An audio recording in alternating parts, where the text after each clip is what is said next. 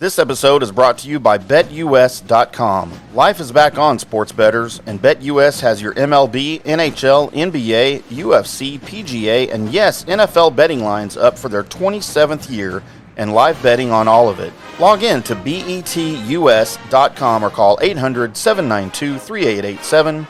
That's 800-79-BET-US. BetUS for 125% bonuses with the promo code DSP125 or 200% bonuses using crypto with the promo code DSP200. Customer service pros are ready to get your phone, social, and online sports betting kickoff started now. Play with the proven mainstay in the industry. BetUS. You bet, you win, you get paid. BetUS.com. All right, folks. Tito here. Jeff Fidoff at FitHappens on Twitter.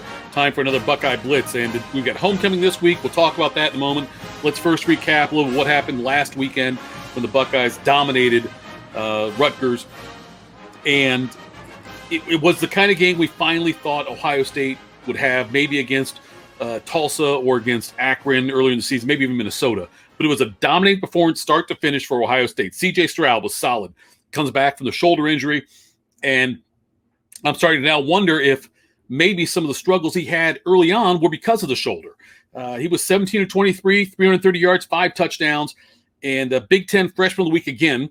The Buckeyes have gotten the last 5 Freshman of the Week awards in the Big Ten, and this is Stroud's 3rd time doing that. So Chris Olave got back on track after being noticeably absent recently. 5 for 119 yards, 2 touchdowns.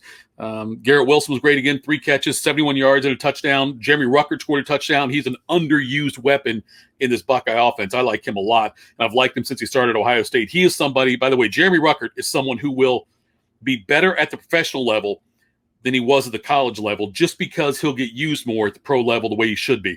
Ruckert's a fantastic receiver, and he is more the prototypical tight end. I'm not saying he's going to be Travis Kelce or anything like that, but skill set wise, he is somebody who, when he came on campus and when Ryan Day talked to him about, what kind of who do you want to model your game after? Ruckert, before coming on campus, told him, I want to be like Rob Gronkowski. And Day encouraged him to watch a bunch of Gronkowski videos, see what he does, see how he plays.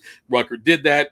That's the kind of player Ruckert can be. Can be a real red zone weapon at the NFL level. I hope he gets more opportunities this year still with Ohio State. Before his career winds down. But Ruckert, though, was somebody who was a very, very talented tight end. And if they used him the right way, he could be the top tight end of the country. Travion Henderson, only 8 carries again. The Buckeyes are not didn't need to give him that many carries. I'm sure Henderson statistically would like to have more carries. He had 8 for 71 and a touch, 9 yards a carry. I think is what he's averaging this 9.5 yards a carry again. So always big play potential for him. He's always a threat when he gets the ball to go take it all the way to the house, no matter where they're at on the field. Denzel Burke returned an interception for a score. Look, the score was 45-6 at the half, finished up 52-13. The Buckeyes had 541 yards of total offense in the game. 541, that's amazing. And then they also had 3 interceptions for the defense.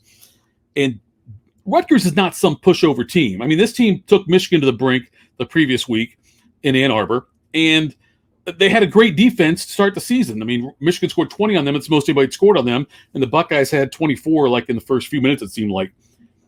This is Ohio State's best win and most impressive performance of the season.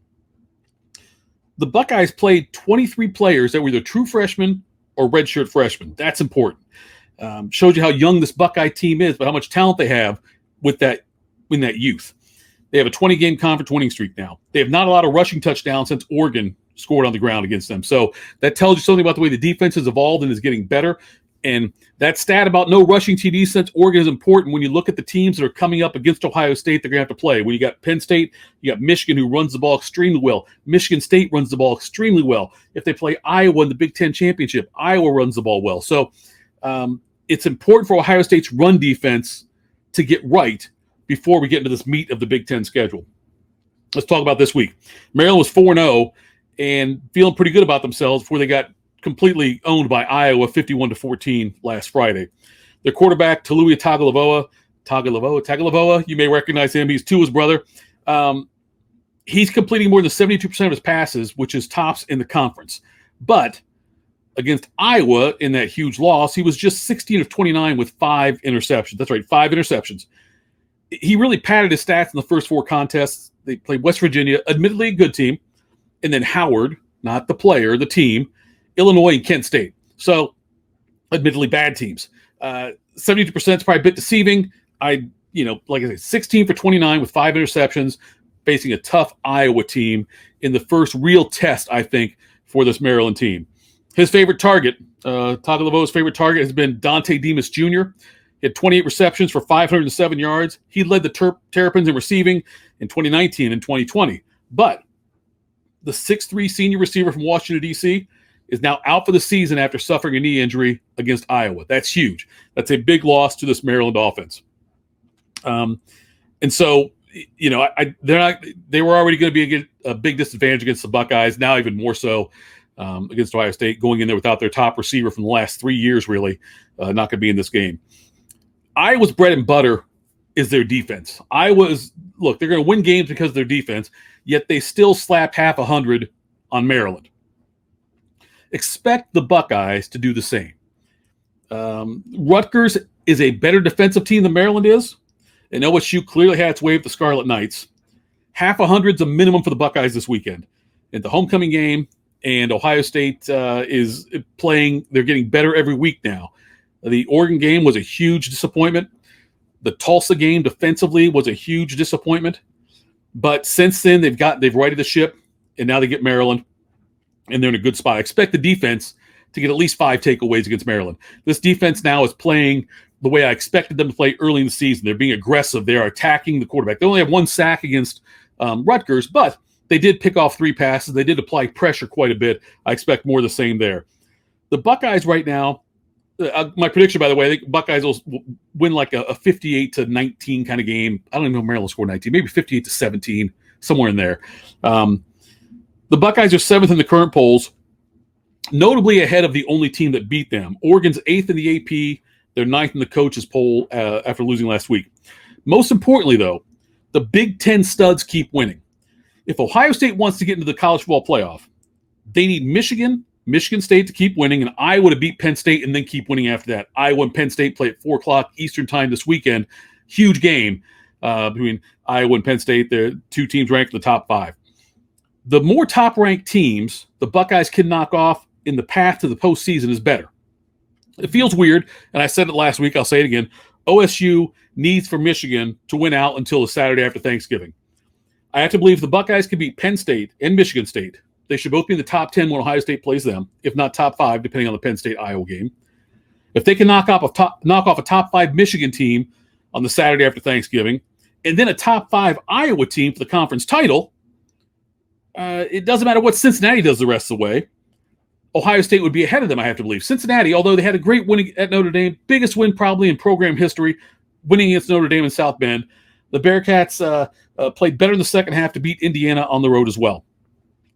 But Cincinnati's schedule works against them the rest of the way because there's no signature wins the rest of the season, not even in the conference championship. There won't be a season win there. A season-defining win the rest of the way for Cincinnati.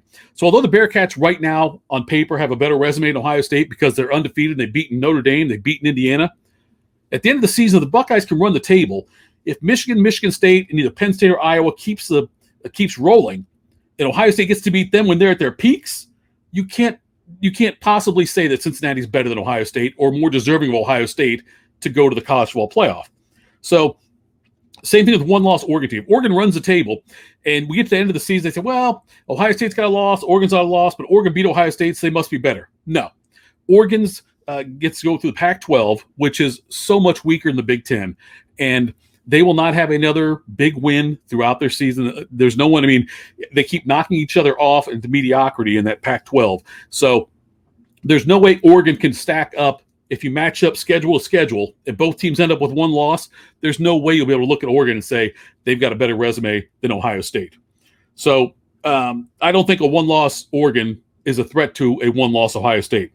I think at that point you're probably looking at Alabama, Georgia, Ohio State, and Oklahoma at that point, provided the Sooners don't stumble. They've looked inconsistent at times as well. But the big thing for Ohio State, though, is if you're going to scoreboard watch, you've got to root for these Big Ten teams at the top to continue to be at the top because if Penn State, Michigan State are top 10 teams and Ohio State knocks them off, if Michigan's top 5, Iowa's top 5, Ohio State knocks them off, they will have as good a resume as any one-loss team in the country, and better than some undefeated teams in the country when it comes time for the college football playoff.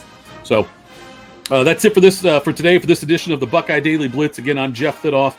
Tito, they call me, @FitHappens on Twitter. Reach out to me there. Buckeyes should get a win this week again. I'm looking at to cover the spread and probably go over in the over-under. So Buckeyes offense is rolling. Homecoming week this week against Terrapins. Next week, Ohio State's got Indiana, then the big one against Penn State. We'll talk more. Ohio State basketball's right around the corner. We got that to talk about. So much to get into with the Buckeyes. Thanks for tuning into the Buckeye Daily Blitz, and go Bucks.